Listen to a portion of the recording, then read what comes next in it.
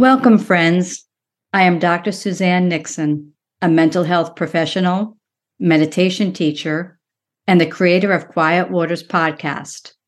This platform brings together mental health, psychology, mindfulness, and meditation to support and inspire you in your quest for well-being.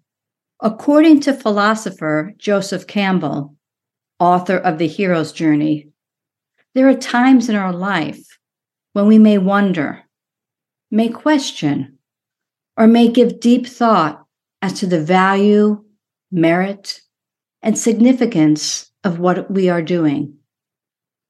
The question may inspire us to heed the inner call and embark on a path of adventure.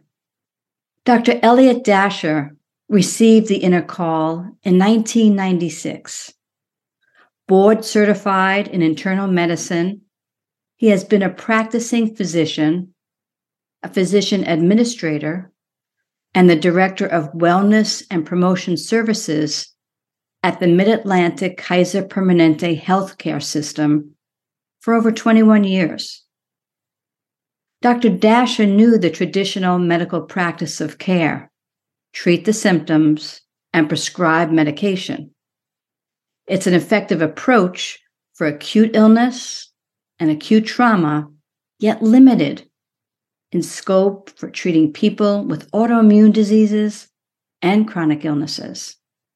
He decided to leave his medical position and embark on an in-depth study of the principles and practices of consciousness and health.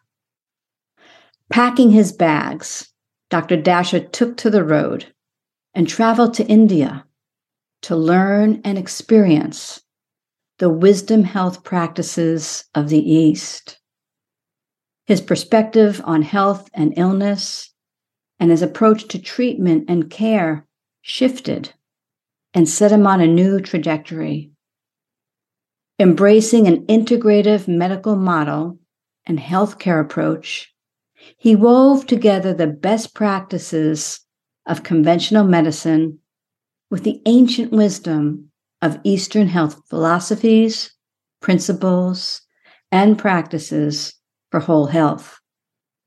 Now, 25 years later, he is known for his expertise in meditation, is a popular meditation teacher on Insight Timer, and has authored 2 books, Aware, Awake, Alive, and his new book is at press, Meditation and Beyond.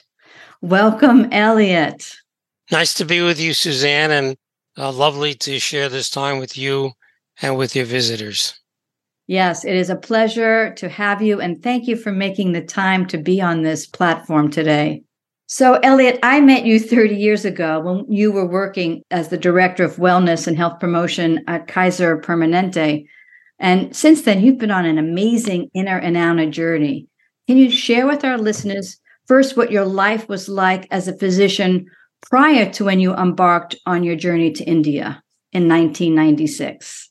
Well, I went through a rather traditional medical education, as we all do, internship and residency, and then began a private practice. The practice initially was with Kaiser Permanente for 10 years, and the second 10 years I had my own private practice. There are many things that stand out. The joy of being able to be intimate with clients and patients and get to know people, help them with their problems, sometimes successfully, sometimes less so. But there is a real joy in being able to be with people one-to-one and talk about the most important and vulnerable issues in life. So I think that was the overall sense. It was not long into that period of time that it became obvious to me that something was not quite completely there. I would see patients with some serious illnesses, cancer, heart disease, and so on, or even more minor illnesses. And we would diagnose it and prescribe the appropriate tests and the appropriate therapeutics, and then we'd let them go. But it seemed to me always that there was something being missed. Here were people in the most vulnerable period of their life, when they were sick, when they were ill, time became free and available. You could ask anything of them in terms of practices, and they would be more than willing to do it. So you had a person who was at a very teachable moment, particularly if the disease was a significant one. And yet you took that moment instead of stepping in and being able to talk about some of the underlying preconditions for illness, stress, distress, dissatisfaction with life, poor relationships, some of those things that make up the core essence of what drives an illness to become clinical. We don't really ask those questions. So people go back to the same lives that they've lived and have the same risks that they had before. Now, largely, I didn't ask those questions, Suzanne, because I didn't know what to do with the answers. What would I do? Somebody told me about stress or poor relationship or dissatisfaction with life or boredom or doubt or negative self-image. I didn't have any training for that, any ideas how to approach it. So I began to expand my practice during that period of time to consider a variety of other alternative approaches. And all that occurred before I took the big step in going to India. Yeah. Yeah. I mean, I just love what you're saying is that often the traditional medical practice doesn't go beyond the standard tests and the standard therapeutics. And then the physician is left, even when you have that intimate conversation, when the patient is talking about, their relationship that's gone south, or they're talking about the stresses of, then what does the average physician do? Or even, are they aware of the nutritional impact of how that's feeding into some of these diseases? So your curiosity, you're not knowing, and then your curiosity led you to pack those bags. Was there a pivotal moment, like one client or a series of clients that you said, yeah, I need to go east now? The pivotal moment was when my youngest child finished college and my householding chores were done. So I had a flexibility and a freedom. And I had the recognition that I had achieved all and more than I had ever planned on in life. And that I needed to raise a victory flag and let go of what wasn't still working for me. Because I didn't find that I had a great deal of happiness in life, a great deal of peace. And I felt it was something far more. We all have that kind of nagging urge that says there's more to life. There's got to be something else. And so I think that and the recognition that I had not completed my own healing, less that of others, taught me that it was time to make some kind of a change. And the change wasn't really to go to India, actually. The change was to take time off from practice. Because when I read all the great books, Joseph Campbell's being some of them, as you mentioned his name before, they all say the issue is when you have a transitional change is not so much jumping into something new, but jumping out of everything you've been in, that leaving an empty space, complete place of clarity. So arising from the inside naturally will come to you spontaneously and naturally when the time is right, what it is you're meant to do next. So I took the time to follow that ancient tradition and left my practice and went off to a summer home that I had for many years and decided to just sit quietly for a couple of years until the next issue arose and inform me about what was next. Otherwise, I would have been kind of rearranging furniture in the same room. Yeah, I'd go half time or quarter time or rent a room in a house to make up the extra lost income with this, that. I wouldn't really be stepping through a new door. And so that's what really happened when I left. The timing was right. My financial needs were less. And it was time for me to really take the next step. But I didn't know what that was, except to give myself the space for that learning or that wisdom to arise spontaneously. That is so beautiful, because rarely do people honor the need for space and then take the time for space and just hang out there to see what comes and what arises next. So it's such a wise gift you gave yourself to have that space. And so you were brilliant to give yourself the space to just incubate and to, be with the experience of, what is arising within me. And after that space of time, you decided to travel to India. So what spurred you to go to India? What was the impetus? And then when you went there, Where did you go? Who did you meet? What inspired your heart? What kind of took your breath away? Well, as I said before, it was during this period of time where I was just sitting around the so-called doing nothing, which is actually doing a lot. It's cultivating a wisdom inside, that I worked for 2 winters at the Institute of Noetic Science in California. And one winter I roomed with Amika Swami, written a number of books. He's a physicist at University of Oregon at Eugene. And we would talk every night and chat because you shared the same house. And one day he said he gotten remarried. He was going to visit his in-laws in Bangalore in India. Why don't I come and he'd give me a soft landing? So I said, why not? I don't have anything else to do. That's how it came up, unexpectedly. Took about 1.5 years, and I would never have planned or thought I was to go to India. But just sitting quietly enough, life instructed me what to do next. And so I took off on this first trip, in which I visited many of the holy sites in India, Buddhist and Hindu. And it was when I got up to Dharamsala, which is where the Dalai Lama and the Tibetan government in exile is, and the Tibetan people are, that I began to see on the face of the Tibetans I met, not only the Dalai Lama, but others, a sense of peace and joy, of wisdom, of caring, of patience, something really, really special. I said, that's really what I want. That's what I've been looking for. Again, another instruction that came without any planning. And so I figured they've got it. I may as well go back and find out how they did it.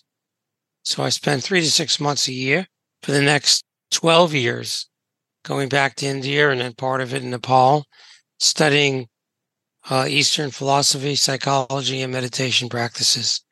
This was my healing journey to understand more about the nature of spirit, nature of the mind, and nature of life, and to provide the kind of space that would continue to give me the clarity I needed to know what came next. So that's how I got to India, and that's what I did in India for those period of time. Wow, I didn't know that you had gone for a period of about 12 years. You'd go back every, for 3 months or 6 months. Again, I want to keep on saying, what a gift that you were able to give yourself to have those experiences and to do these in-depth studies to learn about yourself and to learn about how to bring health practices, back to the U.S. I'm struck by what you said, Elliott, about looking at their faces and the Buddhist or the Hindu faces and seeing their peace, their joy, their wisdom. Can you say a little bit about how that touched you? Well, it touches you not in your mind so much as in your heart. You just feel that these people have found a way to live life with delight and ease. I don't want to romanticize it. Everybody has problems of one sort or another, but you can approach those problems from a place of peace and serenity and joy, or from a place of stress, distress, and anxiety. They come from that other place. They grow up in extended families, 30, 40, 50 people, aunts, uncles, everyone taking care of them. They have a sense of home inside. They have a sense of selfness. And when they leave home, unlike a Westerner, when we leave home homeless. We don't know this deeper self, this place of serenity or peace. We can't find it inside because we've not had the support for that during childhood, although we were born into it. So you could just see that experience, and it comes out almost like light waves or energy waves towards you, and you just know that's what I'm looking for. I always think of that movie when Harry met Sally, and they're sitting in that cafeteria, and the lady at the other table says, after Sally fakes an orgasm, says, "Oh, whatever it is that she wants, I want one of them." That's the way I feel. Whatever they have, I want one of that. So it just touches you really deep. It's not that kind of false smile. It's a kind of just inner delight that you can just feel, and kindness, caringness. And what you're saying is what's really coming out again, in all the books that are coming out, the big speakers, I'm thinking of Gabor Mate, all talking about this concept that you just mentioned, that in that lifestyle, they're in their home space and there's the extended family and they have the support of the family so they can deal with the stresses And, they're living that every day of connection and in love with the family. So they build the resilience inside, and they build a way of being in the world that can minimize their reaction to stress, of which in the America, we don't do that. So I love how you said, they come home to the self, and they have that selfness that you can just feel into, and you can feel into their light and their love. And, I think so many people are searching for that now, Elliott, that can't find that. And you had that experience a long time ago, which is great. So did that experience then lead you into, this dedication and love you have for meditation? This place of home, of course, is not something you need to build.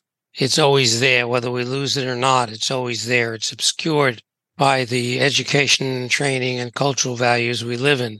But this place of wholeness and well-being is always there. Never needs to be created, imagined, or, in other words, developed. It needs to be that which covers it over, the trauma, the teaching we get, looking outward for gratification. When that begins to recede, then there is a self-revealing of what is already there. And I think that's an important point to make, that everybody, you, me, everybody else right now, this moment has it. And everybody has experienced it in moments of nature, beauty, art, intimacy, music. We get these fleeting moments sometimes, these glimpses of flow, of presence, of connectedness. We just write them off as meaningless moments. But they're moments in which, because of the circumstance, the self, the personal self, which is so obscuring of the deepest self, really steps away for a moment. And all of a sudden, there it is. And that's our natural self. That's our natural home. It's always there, even though the veils come over it again. So it's not so much recreating it. It is really revealing it. Yeah. I love that. It's revealing it. And we're, like you said, we're always home, but we get obscured by all that has gone on or continues to. And we don't give ourselves the space or the grace to just be and discover, go within, be with nature, and do nothing, and allow it to emerge again by going inward. So tell me about your meditation practices. When did you start to meditate? And was it in India? Oh, no, it goes back a lot longer than that. India began late 90s. I've had my first experience of meditation very early on its introduction into this country by the Maharishi who taught TM. And I actually went to a program which he was teaching, got a mantra and all of that. And that was sort of the beginning of my meditation practices.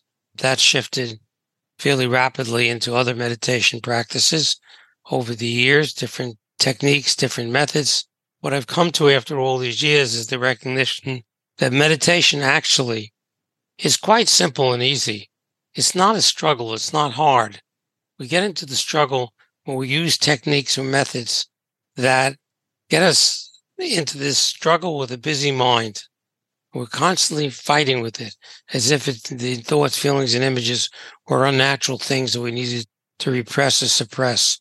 But if we begin to learn in meditation how to very simply quiet the mind naturally with breathing, the way we'd normally breathe with a little bit of addition to that, and then we learn to just drop right in to this place of presence, which people actually can do quite easily.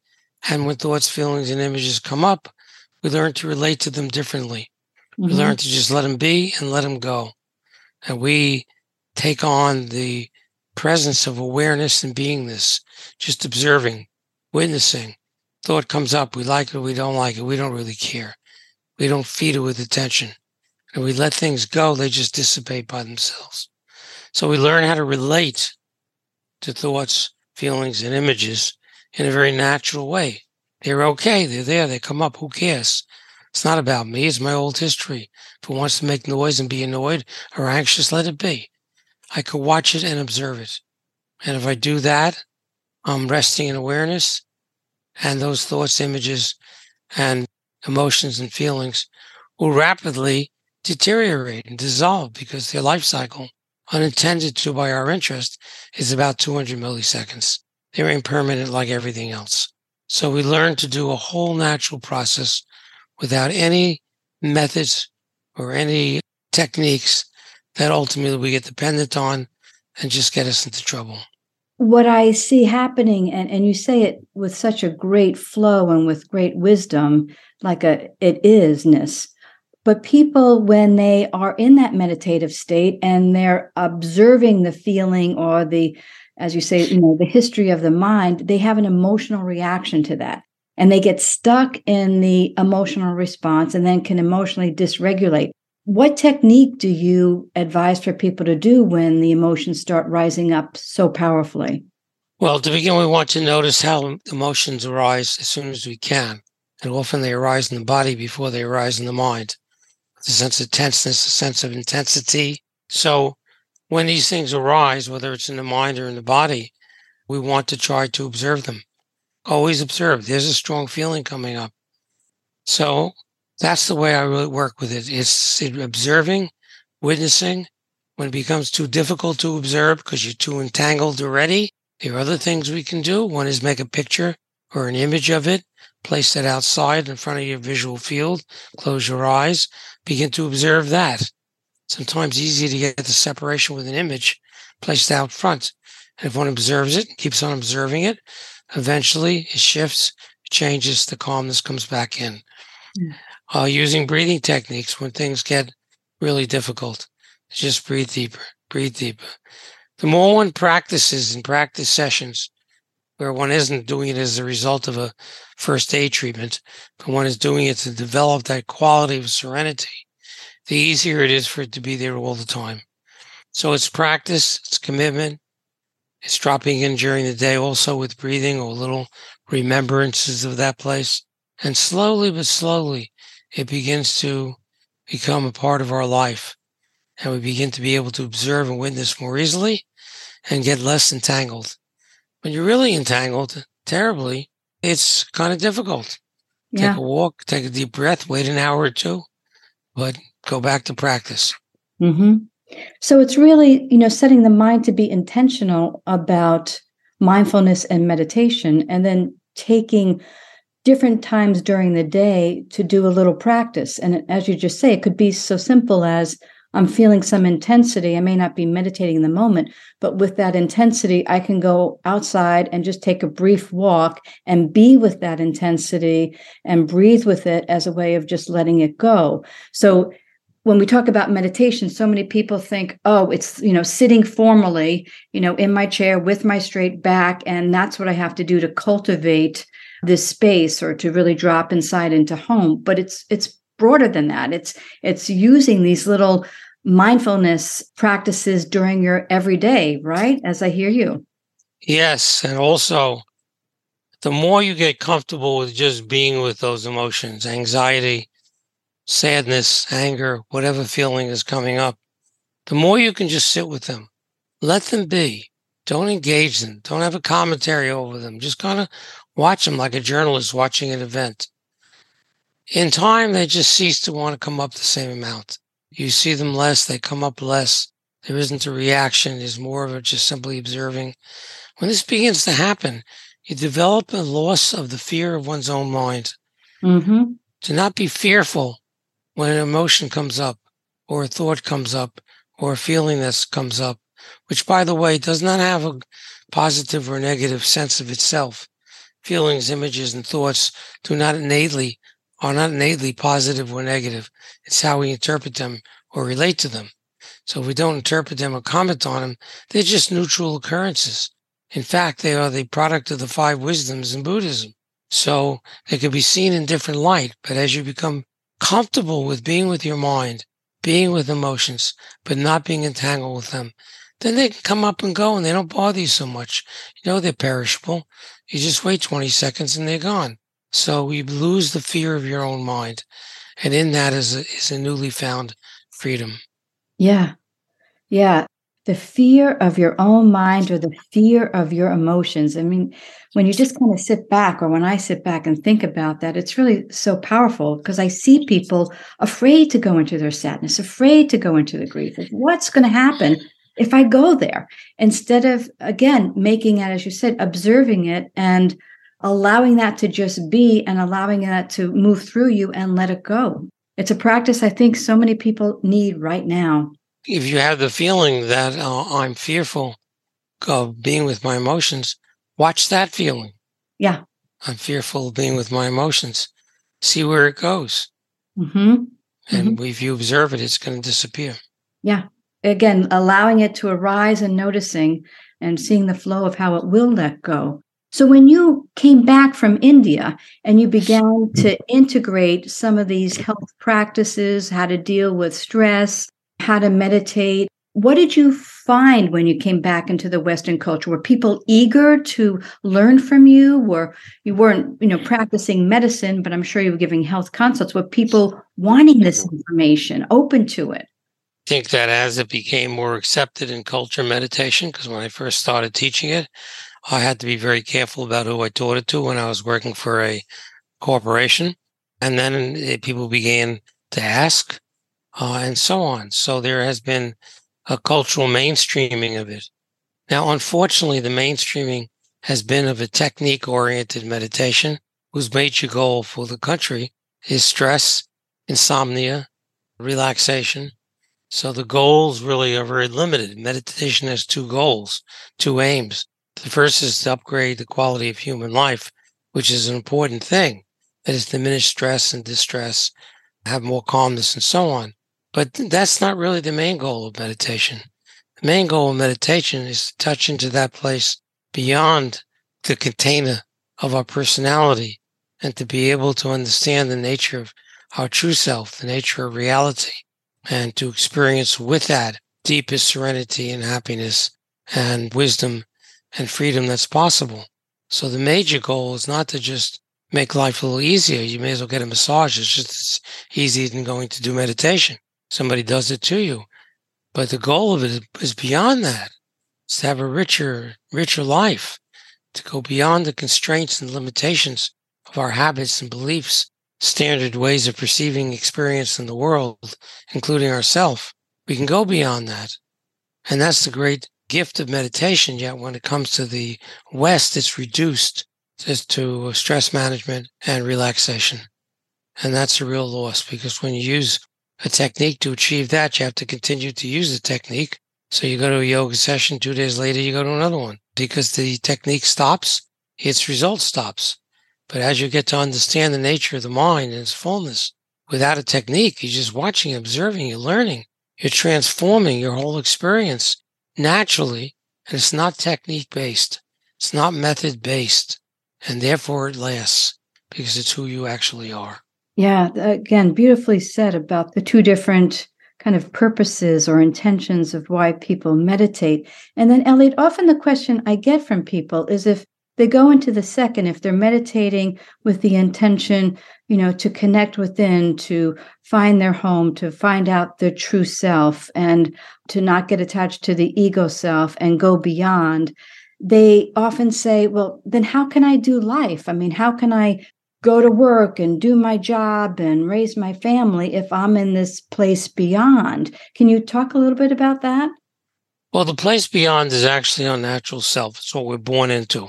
It's a simple, natural awareness. Normally in our daily activities, what underlies our daily activities is the foundation of our ego, our personality, with all of its habits and commentary and judgments and perceptions and susceptibility to stress and distress, with its self-cherishing and its grasping. That's what underlies our basic experience. We act out of our ego. So we have experiences on the outside.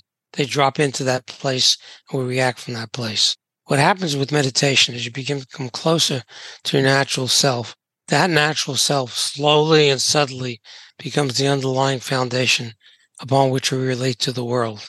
So we have a challenge in terms of a person or a circumstance. It falls on a foundation of serenity, wisdom, patience, mindfulness, a capacity to be non-reactive. And so we are able to actually function better in the world because we have this foundation of meditation and of our natural self underneath us. This develops very subtly over time. It shows up as a reduced reactivity quite soon, as more of a calmness, less getting sucked into the dramas of the world, other people's and our own. Slowly but surely, we carry out the functions. So we can have an I. We're born to this human body. We have a personality and ego, but it doesn't have to be who we are. It could be the instrument by which we navigate the world, but underneath that is the essence of who we are, which characterizes how we respond in the world. Mm-hmm. Yeah, that makes so much more sense. It's so clear. And what a way to live. It reminds me of your comment in the beginning of looking at some of the faces of the people in Tibet or Nepal or India overall, that they are doing life, and they're doing their life with a quality of presence and knowing of self that is different than the US. Yeah. So when you were going through this and you come back, who was your support network? Who were the people that were your community? I know that you were involved with the Institute of Noetic Science, which, by the way, I was a member. I mean, I remember 25 to 30 years ago in the 1980s, I was a member of the Institute and loved their journal. It was always full of just great information. And I think which astronaut was the one that started it? Was it Mitchell? Yes. Yeah, remembering that. And so you were involved in that community, and then you were also, on the advisory board of the Journal of an Alternative and Complementary Medicine. Were those kind of hubs for you of professionals that helps, support or were kin to you as you were going through this journey? To some extent, there are two answers to that question. Once you begin to feel this inside, you're less reliant on outside support, so to say. When you're in the process, it's very helpful. But you have a sense of who you are and what you are, and there's a certain kind of confidence that develops around there. And you really are more self-sufficient in general. Mm-hmm. I did have my Buddhist teachers who I would see regularly in teachings on a yearly basis. We're lucky enough to keep in touch with teachers online, on Zoom, and there are many good teachings online these days. So I'd say that was some support for me, not so much online because it was early then, but going to teachings every year, trying to really develop and cultivate relationships which had the same value system that I did, which is not so easy, but easier now than it was. But then again, you need less. At the end of Abraham Maslow's life, he began to change the pyramid of needs. And he added above it self-transcendence, where self-realization was the top level of individual development prior to that. But he, at the end of his life, said there's something beyond that, and that's transcendence, going beyond. And the self-realized person, even that person, he said, was one that had deeper but fewer friendships. So I think support communities are great when they're there. Individuals that share your values are there. It is helpful, but as you begin to grow more inside, you feel connected with everything, and everything becomes a support. I get that because I have periods of time in my life, and it even came out more strongly during COVID, where I'm pretty comfortable being alone, and I'm comfortable sitting around doing nothing. And I may have a weekend that I don't have a lot of social plans, but I feel content with it. And so it's then allowing yourself, in my case, allowing myself to just be with that and to let go of any kind of mental thoughts or judgments that I'm not, going out and being with friends and doing this or that there's this great peace and this great satisfaction of doing nothing and being by the self. And I found myself really enjoying the isolation of COVID. And people would say, well, what's wrong with you? I said, nothing's wrong with me. What's right with me?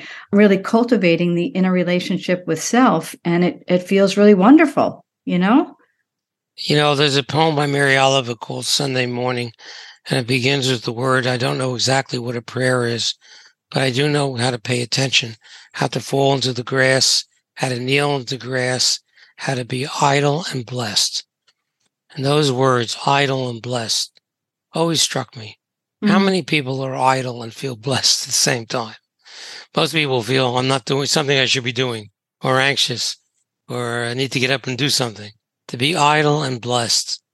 And I was listening to my teacher, it turns out, the other day, and he had a throwaway comment talking about how we are pushed outside by the cultures offering us outside activities, distractions, entertainments, and other things as a way of filling the homeless void we leave a childhood with, that we get very active around simply trying to fill the void with external things, which never happens because all external things are perishable. So he just threw out the line and feel comfortable being home. And it struck me the same way as idle and blessed. Mm-hmm. What a joy it is to not have to, I want to travel, or I want to do this, or I want to do that. If you want to do it, you do it. Mm-hmm. But not as an antidote to an empty inside. Yeah. And so once you have that fullness inside, you can be idle and blessed. You can stroll in the fields as she did, fall into the grass, sit quietly, relate to another. It's all fine. You don't need to do anything else. You have found what the ultimate goal in life is, and now use it as best you can to serve other people. But it doesn't require this economic necessity in the Western world, is that we buy everything that can amuse us and keep us distracted with a false hope that, like alcohol or like drugs, entertainment and distraction is simply there to take away the void inside. Yeah. And that void is not a void if we really touch it deeply. Yeah. That's really powerful, too, of what you just said, is that people often do things because they want to fill the emptiness, but underneath the emptiness, or the emptiness is a void that is precious, that is part of our inner discovery, our inner knowing of who we are. Yet sitting with that for so many is so difficult. Yes, it's very hard because in childhood, what happens is that place of fullness, of completeness, of wholeness, the curiosity, the awe, the astonishment, the interest of a child is lost. It's taken away. The traumas and how it's taken away by neglect or abuse or more subtle not being present leaves the child with an empty place inside. And then we end up attaching to everything outside, because that's what our culture has taught us, as a way to avoid feeling that place, which in essence is who we really are. And it's not void, it's not empty. It's really full. But we have to relearn that. Yeah, it is. It's really full. The Mary Oliver poem, what's the title of that one you just recited? I believe it's Sunday morning. Sunday morning, which is the other thing I just want to add. Whenever I've heard you speak, in person or on YouTube or at a conference, you always recite poems, which is, I always admire that gift in you, that you can just pull something out of your mind and there is the poem.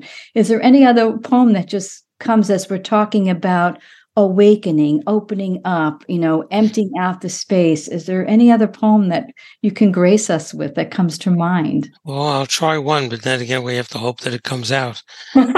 Okay. Dark and cold we may be, but this is not a winter now.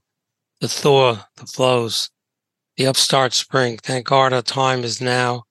But things come up to meet us everywhere until we take the longest stride of soul, exploration into God's self, our divine nature. We have had so many, many thousand years to live, but will we now awake for pity's sake? That's, you might want to look that up because they're not all Christopher Fry's words. Some of them are mine from a book called The Sleep of Prisoners. Wow. The point is 1,000 years to wake, but will you wake for pity's sake? That's how it ends. But will you wake for pity's sake? I like that. So as we're talking about meditation, I just want to go back to one other point about the whole health, wellness, medical. Was there any other philosophy of medicine, of practicing medicine, of health that inspired you from your journeys in the East, that you began to cultivate and share with people here in the West about our health and wellness, in addition to the meditation? Was there any other insight that you had or awakening you had about the healthcare system that they have over there in contrast to what we have here? Well, I don't want to romanticize what they have there. They have gained the insight and the health and the well-being associated with it. But at the same time, they've not invested so much in the externalities. So certainly if we wanted medical science or sophisticated medical interventions, we would have to be here in the West rather than the East. It's a balance to have both and to infuse science into both and spirit into both. There have been many individuals who have touched me in this path.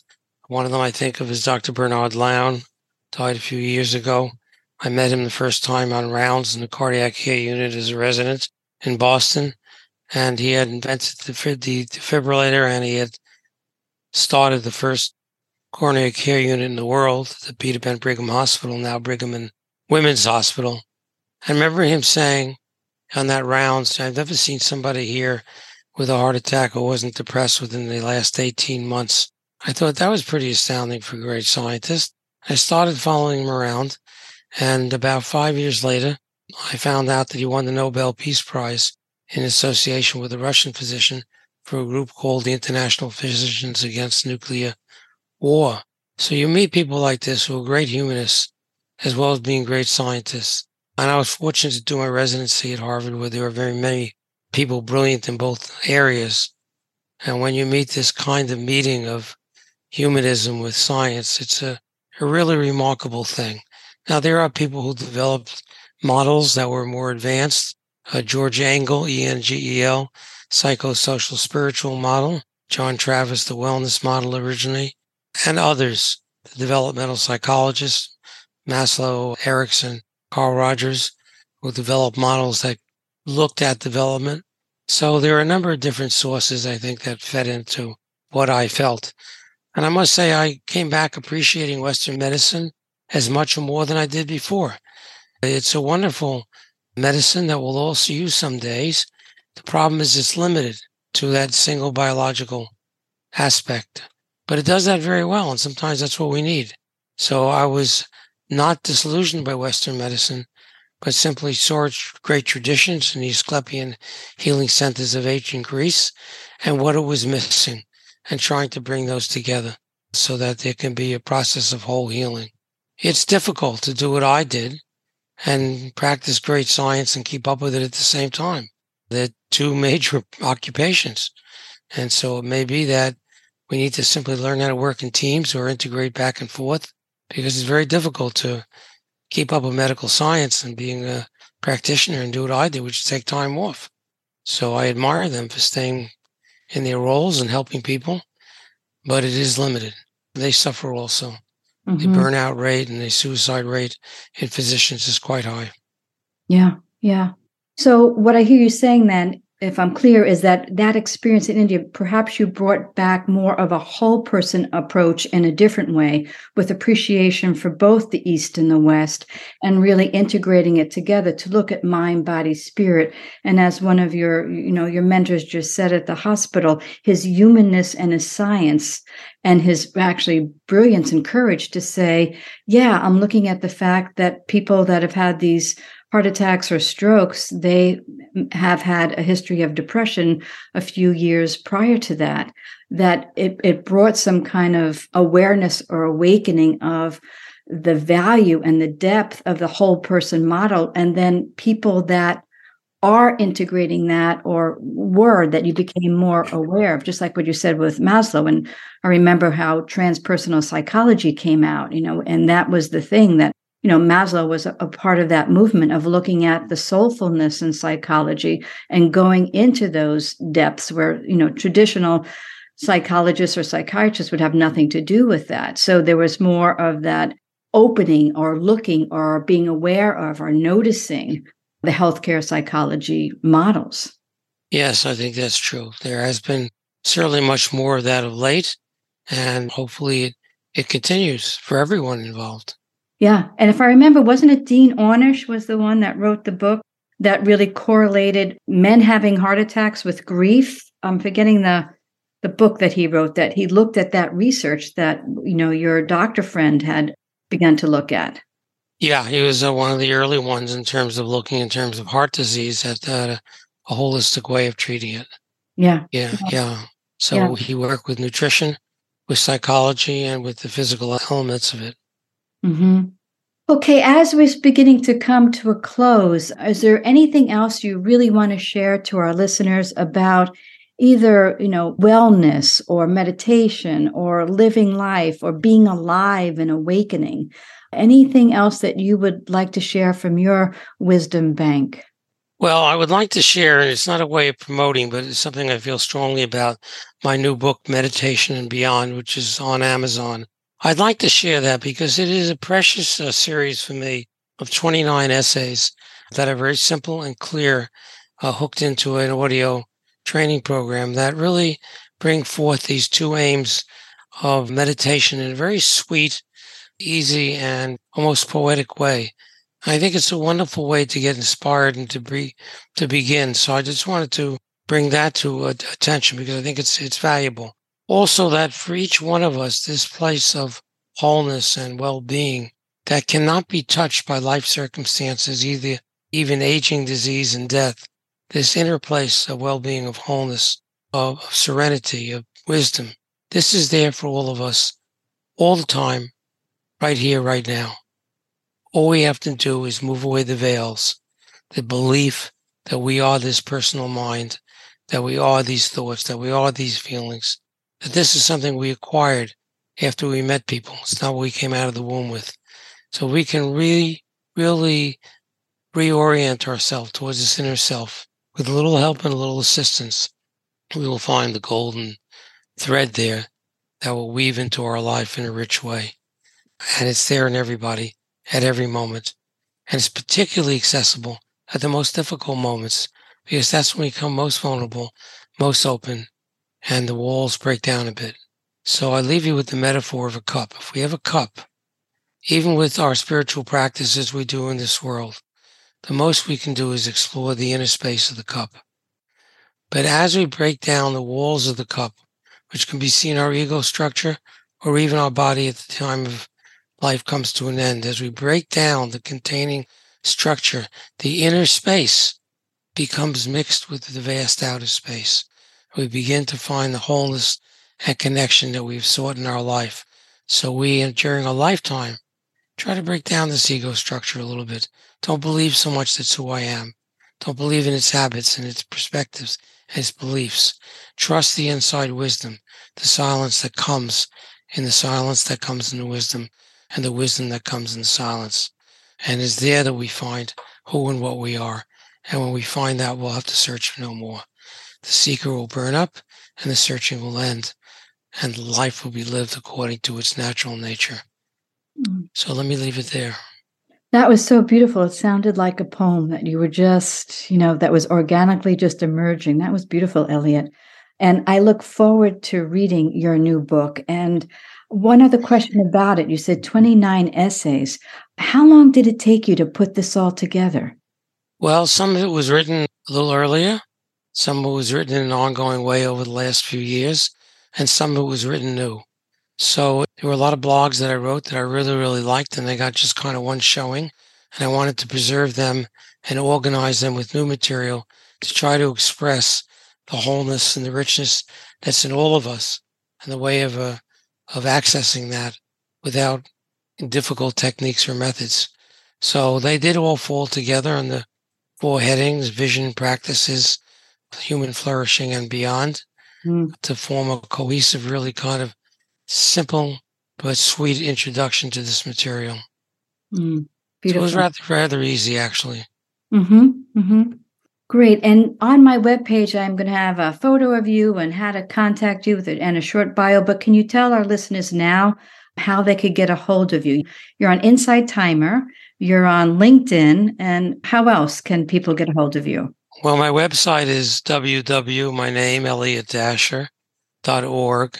And most of the things I do there are there, including a Sunday morning Zoom session we've been doing for 3 years now, which is a little teaching and meditation. It's free for anybody who wants to come. If they go on my website, they can then find the sign-up sheet for my email, and they'll get an informational flyer every week. So I think my webpage is probably the place to meet everything, www.elliottdacher.org. Thank you. Thank you so much. And again, for taking the time and sharing your wisdom with us today. My pleasure. Goodbye, Susan and Suzanne. Thank you, visitors, for being with us. You're welcome. Thank you again. So let's take a pause for a moment and take that deep breath with all the information that Elliott just shared, and really, drink in the wisdom, drink in the experience of what he has shared. And to know that when we talk about our health and we talk about our well-being, that we each have the capacity to drop into a space inside and to cultivate more of a mindset, more of a presence, more of a state of being in health and being in wellness, and more importantly, to drop home into getting to know ourselves in the true organic way of who we are. So as you travel this path, may your humanness flourish, and may you be all that you are meant to be from within. May you be healthy and well. May you be happy. May you meet kindness at every turn of the road. Thank you, and I am Suzanne.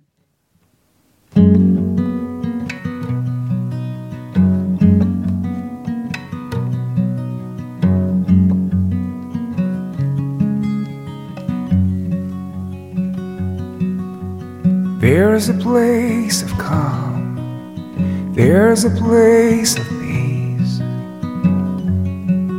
It is within. There's a place of joy, there's a place of love. It is within.